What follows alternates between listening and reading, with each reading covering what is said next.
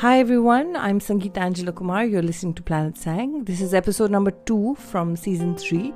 I know the last episode was really fun and it was fun and funny and all that, but today I'm going to be talking about something a little more closer to home. A lot more than even marriage, interestingly. So I've been a believer, like I believe in Jesus and I've gone to church, and my parents were believers. When we were small, they were Christians.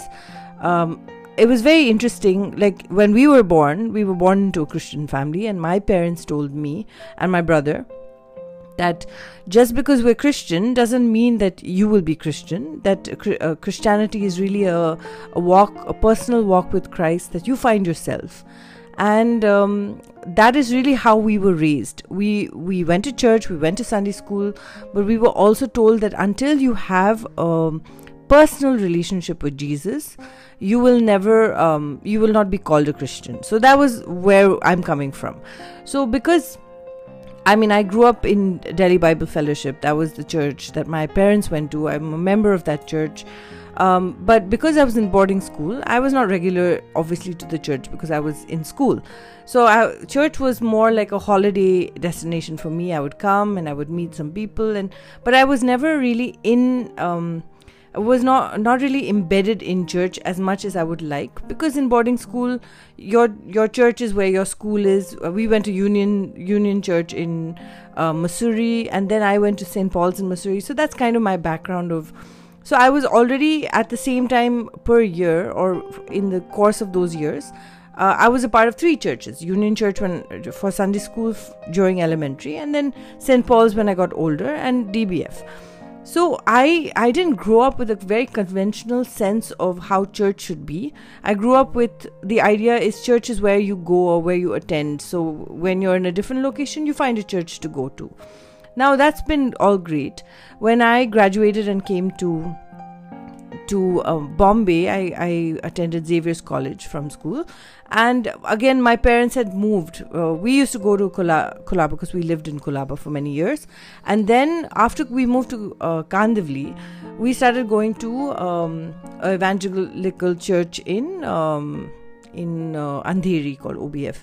So now OBF was also, every church was really wonderful. OBF had, it was really beautiful. Like Vijay Tangya, I often talk about him. Like Vijay was like his sermon, Joy, Jesus first, other second, yourself last, really changed my life, and it really gave me a big vision for my own life and how I should approach my walk with Christ.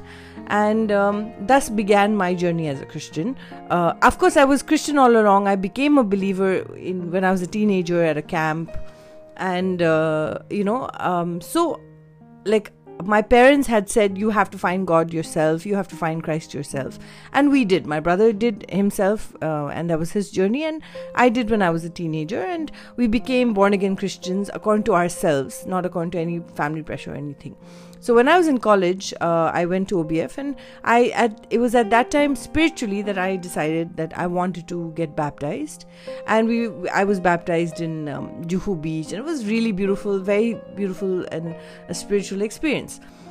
However, when you're a Christian, that's not where the story ends. That's actually sometimes when you become a believer and you become a follower of Jesus, that's actually where your story starts, your walk with Jesus. Now, I often describe my walk with Jesus as a staggering and stumbling walk with God. And I think that I've had a lot of Christian friends who have judged me. Like there was a friend, I'm not going to name him, but he went to a point where whenever I made mistakes in my life, he would say something is fundamentally wrong with your faith.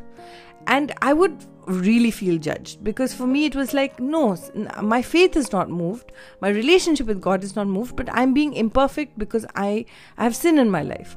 And to impressionable children and teenagers and young people listening to this podcast, I do want to tell you that just because you become a Christian doesn't mean that you have to be a perfect person. There's a verse in the Bible which I cling on to forever, is for all have fallen short, and for all are Oh man, I forgot. I'm not, you see, I'm not like a preacher. But for all have sinned and fall short of the glory of God. Okay, that's, I think, it's in Romans. See, I'm not a preacher here. I'm just a normal person who has struggled with my walk with God, my relationship with church. So today I'm here to share. Hopefully this will build you and bless you. Anyways, moving along. So what happened later was that I was always faced with two types of Christians. One was the judgmental Christians who always were demanding you be better. And that was great also to an extent, as long as they were not judging you. But I don't think I've met a Christian who is not very judgmental. Most people come with their own judgments, whether they're judging you verbally, outwardly, or whether they're judging you in your heart. I would again like to encourage young believers and young Christians that you are not asked to be perfect. Jesus loved you when you were sinners, and you're asked to walk in a path. And being a Christian is, sorry about the traffic outside, being a Christian is really your journey with Christ, becoming more like Him every day. Doesn't mean that when you become a Christian you have to be perfect and ethereal and celestial and walk in white robes. You are allowed to make mistakes, and you're allowed to say sorry to God, and you're allowed to and this is not me giving you, it's not like, oh yeah, you can do whatever you want when you become a Christian. No, but when you are in a relationship with God, even if you make mistakes, you have to come back to the feet of Jesus and say, I'm so sorry. Not because you have to, like I use the word you have to, but you will automatically want to, because you will the Holy Spirit, which is in your heart, will prompt you to say, hey, you know what, I think you've done something wrong. That is why if you fight with somebody who you love and you've made a mistake, when you're a believer, there will be something in your heart that says, you know what, I think I've done wrong. I think I need to make amends with this sister in Christ or brother in Christ or whatever. Now, I'm not saying that people who don't believe in Jesus do not have that little voice to tell them what's right and wrong. I'm not saying that. I'm saying that when you're walking with Christ, the rules are higher. It's not rules. The commands are higher. You have to turn the other cheek. I will tell you for a fact, it has been the hardest thing for me to turn the other cheek. You have to forgive because Christ forgave you. That's another really hard and challenging thing that I still struggle with today, is that how can I forgive, often, and this has happened a lot, where I say, I am not God. I can't forgive you. God can forgive you, but I can't forgive you. Because we carry in ourselves an arrogance of, oh yeah, I know my feeling and I know my heart, and God is up there and He knows, He's amazing, but I'm a normal person. So that you will struggle with those feelings. You will struggle with rejection. You will struggle with people who hurt you. You will struggle with unforgiveness. But the struggle is where your walk with Christ is most beautiful, because He actually loves when you are broken and clinging to Him. It's like, I always use this analogy. It's like all your life you've been driving your own car and you don't know the way. You don't know which destination to get to. You don't have a map. And in that car is filled with your family and your job and your talents and your passions. And when you decide, and it's a personal choice, when you decide that, okay, I want Jesus to drive my car, I want Jesus to be my Lord and Savior, you give Him the keys to your car and you say, Lord, drive. Now what happens in your, using this analogy, what happens in your Christian walk is that, yes, you are supposed to give the driver's seat to Christ. But sometimes, because you're flawed and fallible and make many mistakes, you tend to take the driver's seat, or you give the driver's seat to yourself or your parents or your husband or your relationships. And that's again where Jesus is patiently waiting and saying, I love you, I'm here for you, just give me the driver's seat and I will take you safely. And that I feel has been really the tug and war for me, where even though I was a Christian, and even though I am a Christian, I struggle sometimes to give complete control to Christ, because I think I know better sometimes, which is my journey as a sinful Christian in my walk with God. And when you're a Christian, the term Christian is a follower of God, right? It's not, you're not God, you're not perfect, you're following God's word, you're following God's path. why am I talking about all of this? Here's the thing. A lot of so we were talking about church, right? So many years later, I felt very strongly about, like, a lot of churches believe in saving the unsaved, right? So they have missions to tell people about Jesus and spread the gospel. For me, I always felt like, yeah, there are many of missionaries to help the unsaved and reach people who have not heard of who Jesus is. But for me, I really had a heart to help Christians who were being lost in church.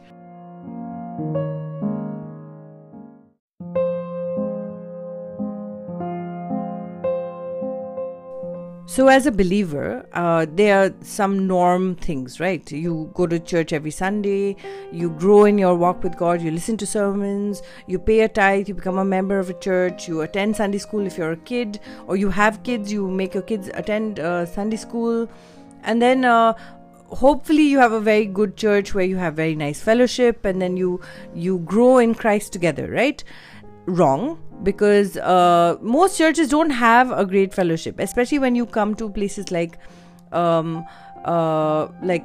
growing churches. Their agendas most of the time are just to grow new members into the church. So most churches' concerns are not shepherding their already made Christians. It is mostly to get new Christians into church, right? So they have great mission programs, they have amazing things that you go and say, oh, we preached and we met these people and we met those people, and then somewhere down the line Christians are getting lost in church, and there's no we would like to believe that there'll be engagement, that you'll have midweek Bible studies or fellowship or potlucks or something that engages an individual to grow in the Lord when they become a Christian. But in my experience of 40 years, I have not found a church that really focuses on properly shepherding a church, their members. Okay, so for example,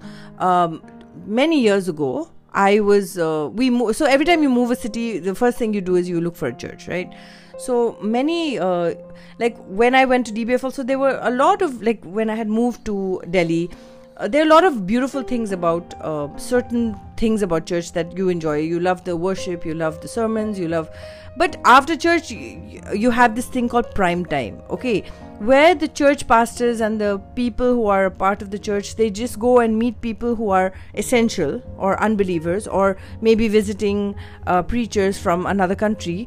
And there, a lot of times, people who attend church are lost. They're standing in the back somewhere, and I always my agenda was always after church to go and meet the person in the back who's not socializing too much, who's not really connecting with the prime time church, the inner circle, outer circle. Now, a lot of churches justify these inner circle, outer circle, very outer circle, but I think that's very wrong, because that is really not, I believe in my heart that I don't believe that Jesus was, yes, he had an inner circle of his disciples, but he had an inner circle of himself too. But Jesus was a very inclusive person. He never made a person feel rejected, and never made a person feel like they were not a part of the inner circle. The women were made to feel as equal as the disciples.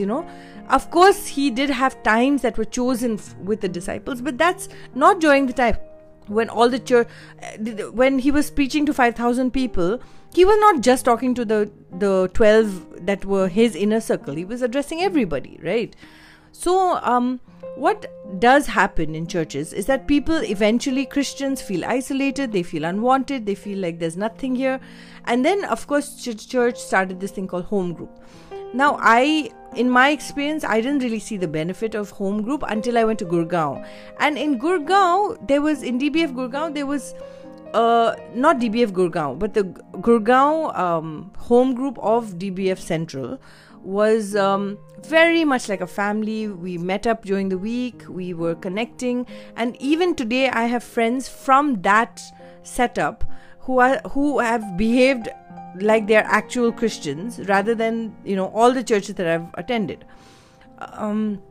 it's really tragic that that happened. I have not actually experienced home group in that personal sense ever after DBF Gurgaon, and maybe this gang of people was so amazing that no one can match up. I don't know, but the fact is that when I seek church, it is not just that I want to contribute to church, I want to help the church, I want to give to the church, but I also would like something back. And what my agenda always is to have a great fellowship, to have people who you can pray with and pray for, and have that kind of a network of warmth and comfort and fellowship that looks like a little piece of heaven, and I know that it sounds so idealistic, and a lot of Christians listening to this will laugh, because you and I both know that it doesn't exist, and I'm being very ideal in this way.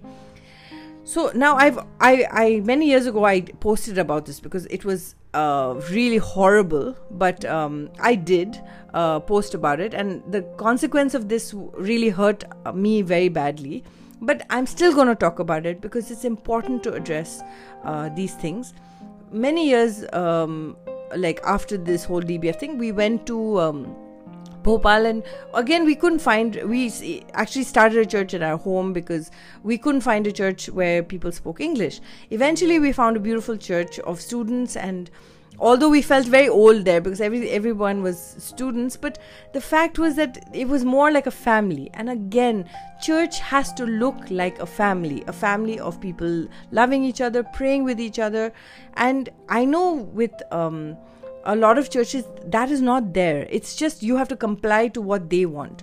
So many years later, after Bhopal, we moved to Bombay, and in Bombay we had some church friend said, oh, you must come to this church, New City Church in Kolab, in Churchgate. So we were like, okay, fine, we'll go. And in the pastor's defense, he did initially say, if we're a fit, then good. If we're not a fit, then you can find another church. He gave that disclaimer in the beginning. So to his defense, he approached it saying that if it's a fit, right? My problem with this is that church is not supposed to tell you if it's a fit or if it's not a fit, or you fit or you don't fit. I mean, the role of a church, I feel, is something totally different. Definitely, we were not a fit for the church. Our attendance, because we lived so far away, it got sparse because it took us 2 hours to go to Churchgate from Thane on the bike. It was very inconvenient. We had a small child with us. And we couldn't go midweek because my husband was a night shift. So there were a lot of things. Socially, when you have a spouse or a person who is in night shift, there are a lot of limitations that you can't do.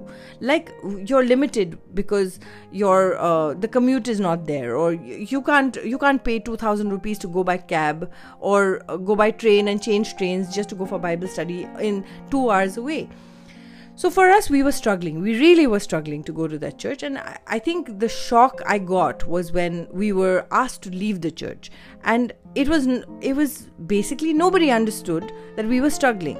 And of course, they tried. They were very sweet. They're a very nice couple, Ajita and Anand. But the problem was that for me, when you're told by two people you admire that I think you should not come to church anymore, we're asking you to leave. Meaning, he didn't say it in those words, but he said, yeah, I think this is not a fit. He was very passive about the way he spoke. So I was a bit shocked because I was like, are you asking us to leave the church? And I was a bit blown because in the history of my life, that had never happened. Now, in their defense, agreed that it was not a fit. They wanted someone who was committed in church. But again, what is your role as a church? Is it just to, take care of unbelievers or reach out to unbelievers, or is it to shepherd people who are struggling? I know my husband and I were struggling with our marriage, and we were just all over the place. We were new in a city. We were transitioning. I was getting used to a night shift kind of environment where I was alone most of the time because my husband was either at work or sleeping. So the thing was that I needed a fellowship. I needed a friend to literally pray with. And I know it sounds really pathetic that I need a friend, but I didn't have anybody who was Christian. I didn't have anybody who would just sit down with me and pray with me. And even today, this happened so many years ago, but even today, I still don't have a friend who I can sit down with physically and pray with. And that is my complaint with most churches, is that moving on. So after that we left, we were wondering where to go, and then we finally went to this really nice church, Avtar. And again, the same thing. With Avtar, we were struggling with distances, we were struggling to go. Bandra was easier, but when they moved to Juhu, it became a little too far. And eventually, as much as we were trying to fit in, the demands were far more than the benefits we were getting from going to the church. Like, again, not one person in that church sat down and prayed with me about my marriage. Not one person really sat down and said, oh, like, how can we pray for you? Or how can we meet with you every week? See, we had, like, they have a lot going on in that church. They have a mission to reach out to people from here and from there. But as a believer, I was lost, and the demands were increasing. But I wasn't able to even get the benefits of a fellowship or benefits. It was always okay, spend money, take a taxi and come. We'll reimburse the taxi, but you come. And sometimes it's just, sometimes you just need people to say, you know what, you can't come this Sunday, no problem, I'll pray with you over the phone. But everyone has their own agenda. And similarly, in Avtar, the pastor's wife very sweetly told me, I think it's better you find a church somewhere else. So we were kicked out of 2 churches. Now, I haven't made a big deal out of that, because honestly, I understand where they're coming from. I understand that we're not a fit. But imagine, in the span of 5 years in Bombay, we are told by 2 churches that we don't match their agenda. And at least initially, when it happened with New City Church, for me, I went through a crisis of faith, because I thought God was rejecting me.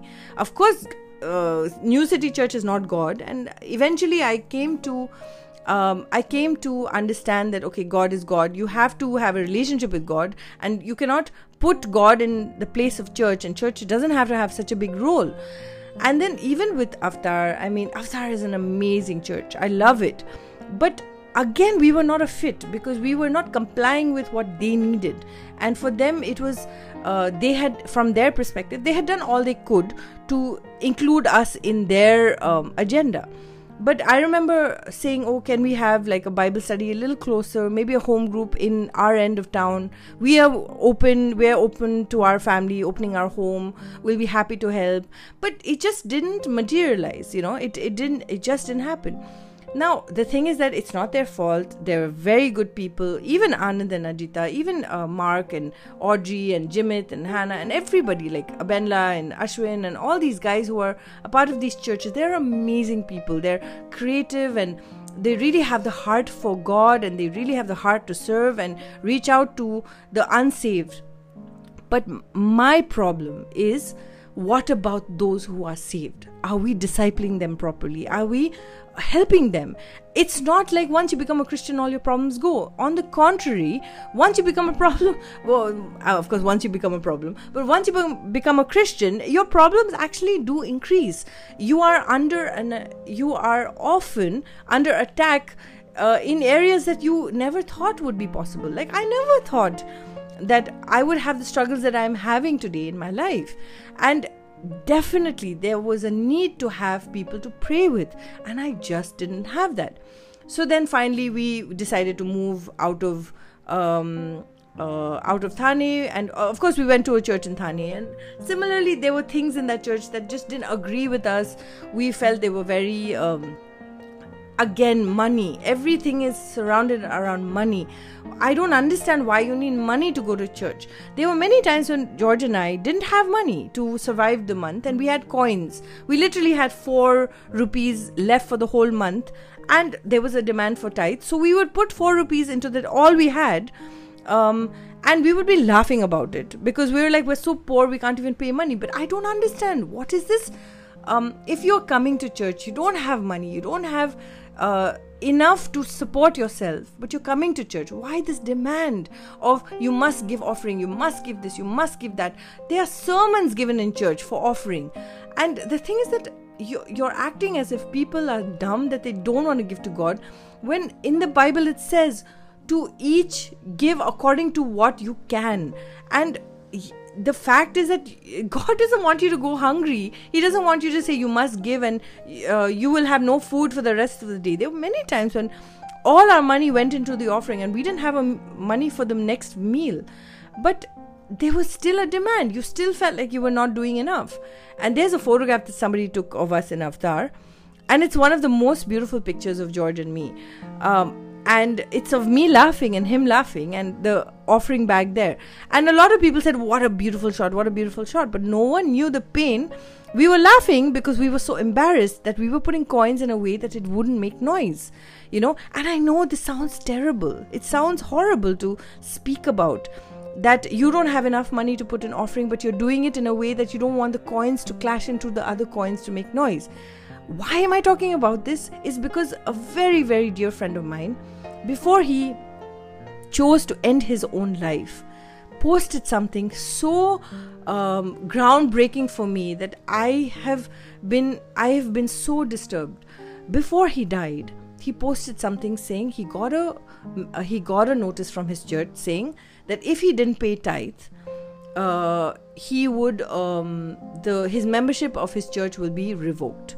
And that has really set me off, because that is just, I know every church is different, but is every church different? Are we still making demands that you give offering while people have no money to fend for themselves? Are we still demanding that you pay for the rent or you share the load when you don't have any money for yourself? My friend was really struggling. He was struggling to support his life. He was struggling in his life. And I hate to say this, but the last post that he's having has really shaken my core and really convinced me of the nonsensical practices that churches have of demanding people when they're unemployed to pay tithe, to pay money into the church, when that's really not what God was talking about. And I often remember Martin Luther, where this is what he was fighting against. This is what he was saying. You don't need to enter the kingdom of heaven and be in a relationship with God if you don't give money. That is what the whole fight was, right? So why is it that churches are demanding so much time, energy, resources? There are so many churches who have demanded me edit for them and me do things for free, because they feel like they have the right as a church. They're doing social service, they're doing ministry. And I have had now 3 friends who have ended their own life. They were all in ministry. They were all serving God. And they were all struggling. And there was nobody to lift them. No church, no home group, no fellow believer to pray with them regularly, to walk with them in their brokenness. And I do want to say that I'm struggling with a lot, but I don't have a single person to pray with. I'm saying physically. I do have a friend in Australia, but Australia is really far away, you know. But it is really tragic for me to say this, that I'm 40 years old. I've had a relationship with Jesus for more than 30 years of my life, and I have one Christian friend who I can pray with. One Christian friend. That's so sad and so pathetic. And that brings me on to neighborhood churches. Now, everyone is there to help you if you really reach out, if you really have a problem. But what I have found, and one of the areas I was struggling with, even in the vicinity that we live in, was that churches come with their own conservativeness. People come with their own judgments. Definitely, I'm not the person that most women want to be friends with, because I'm weird, I'm unique, I'm not in a good way. I have a weird sense of humor, I dress differently, my hairstyle is different. But does that mean I don't deserve Christian friends? Does that mean I don't need someone to pray with? Just because you wear saris and salwar kurtas and I don't wear saris and salwar kurtas, does that mean that I don't deserve a place in the kingdom of heaven? And that is the question. I have not gone to church. There's a phrase of unchurched, right? So I have not gone to church since Jan, and I'm not convinced that it's necessary anymore, because I feel like the judgment that you get when you do share about what's real in your life is far more than the support you get. The last church that we went to, and this happens every time you actually share something real. When you're smiling and everything is fine, then everyone is good to you. But the moment you actually start sharing a struggle area in your life, you get judgment like crazy. And I will say that almost 90% of churches that I have told that I'm struggling in my marriage, or I'm struggling in my in whatever areas that I'm struggling with, I have only been met with judgment. I've only met with people looking down on me, and that's terrible. And so anyway, I am unchurched. I haven't gone to church in 6 months. It's very convenient that the lockdown happened for us, so there was no demand that way. But honestly, between podcasts and great worship sessions on YouTube, I don't feel the need to not go to church. Like there was a church that I was attending, where a lot of the people who attended the church were living 5 minutes from my place, but not one person came and prayed with me. That is the I mean, people say, acha, Bombay, people are involved with their own life, but that's my challenge to people. Are you really that busy that you can't uplift the person who lives near you? You can't go and have a cup of coffee and just pray with them? Is that cost so high? Is it so inconvenient for you that you can't reach out to a Christian believer who you know is struggling and just have a cup of tea and pray with them? And that's it. That's all you need to do. And I'm really, really upset about my friends ending their life. I'm really upset about that, because if I was in his church, I would have sat down with him and had a cup of coffee. But I'm not in his church. I'm not even close to him. He was somewhere in the middle of the country. And as much as you can do on WhatsApp, and as much as you can do on iMessage, and as much as you can do on Facebook, but beyond that, it is the job of the church, I believe, not just to bring new believers into the church, but to shepherd and take care and look after the struggling Christians in your church.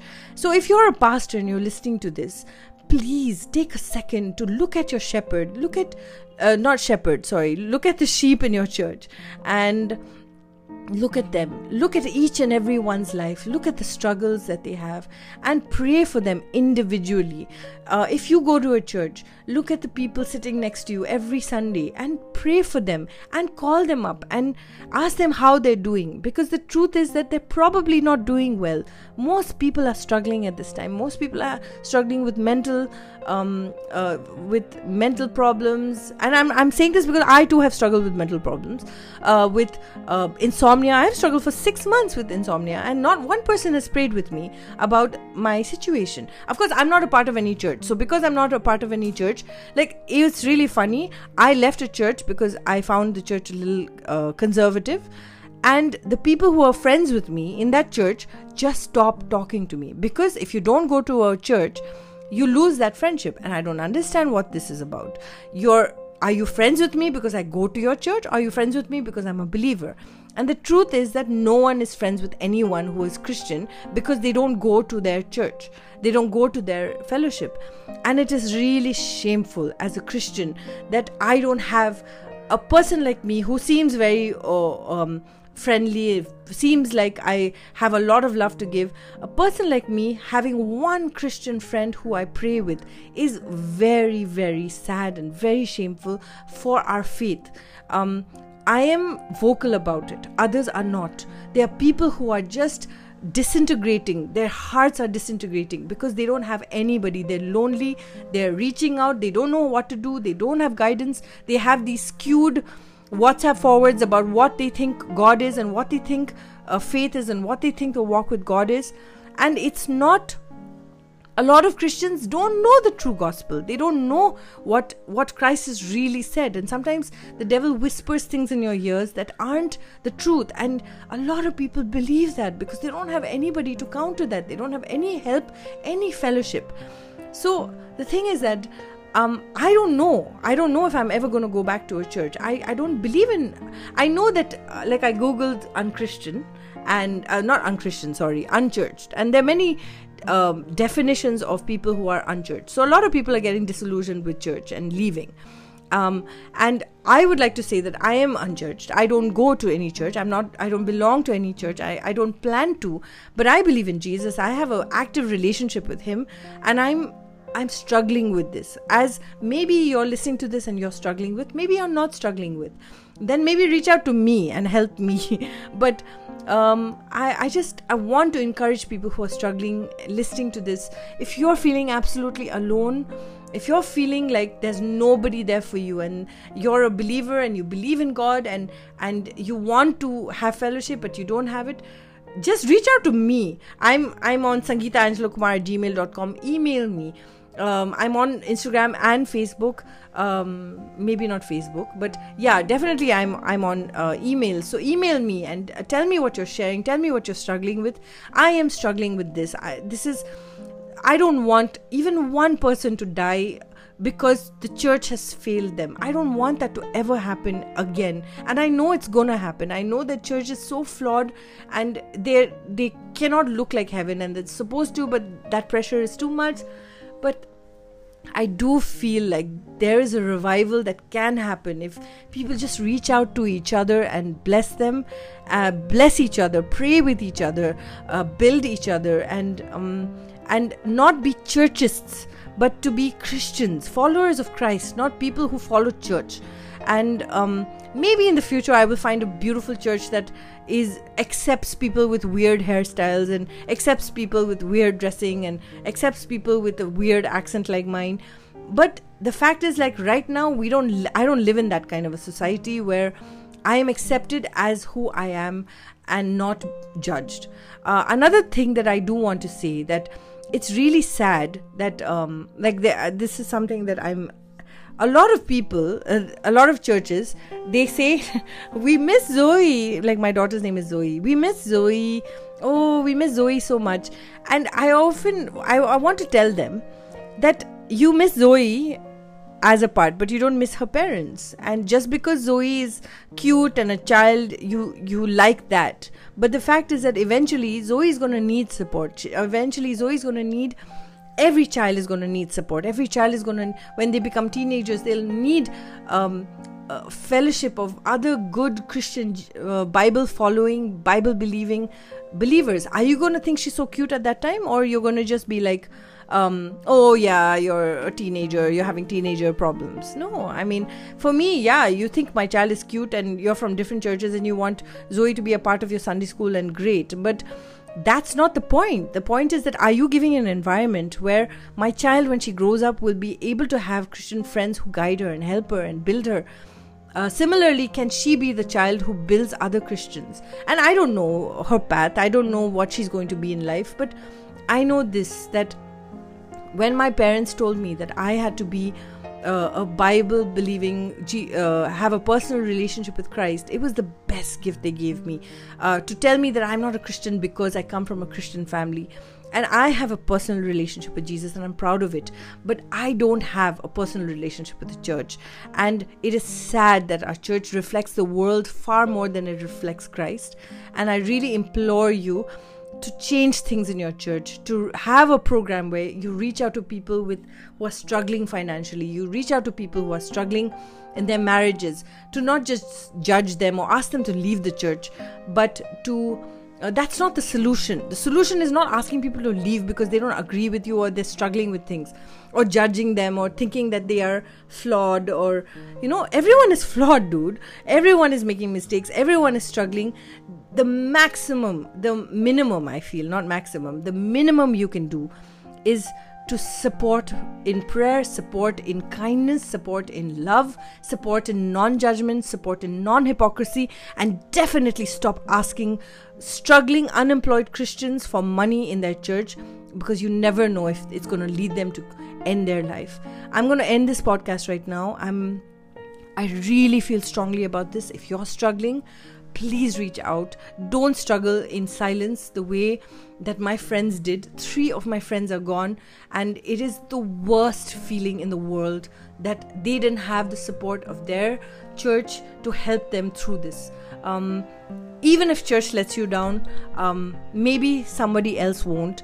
Reach out, ask, and if you're not getting the help, ask me. I will be here, helping you in whatever you can. Thanks for listening to this podcast. It's an important topic to talk about.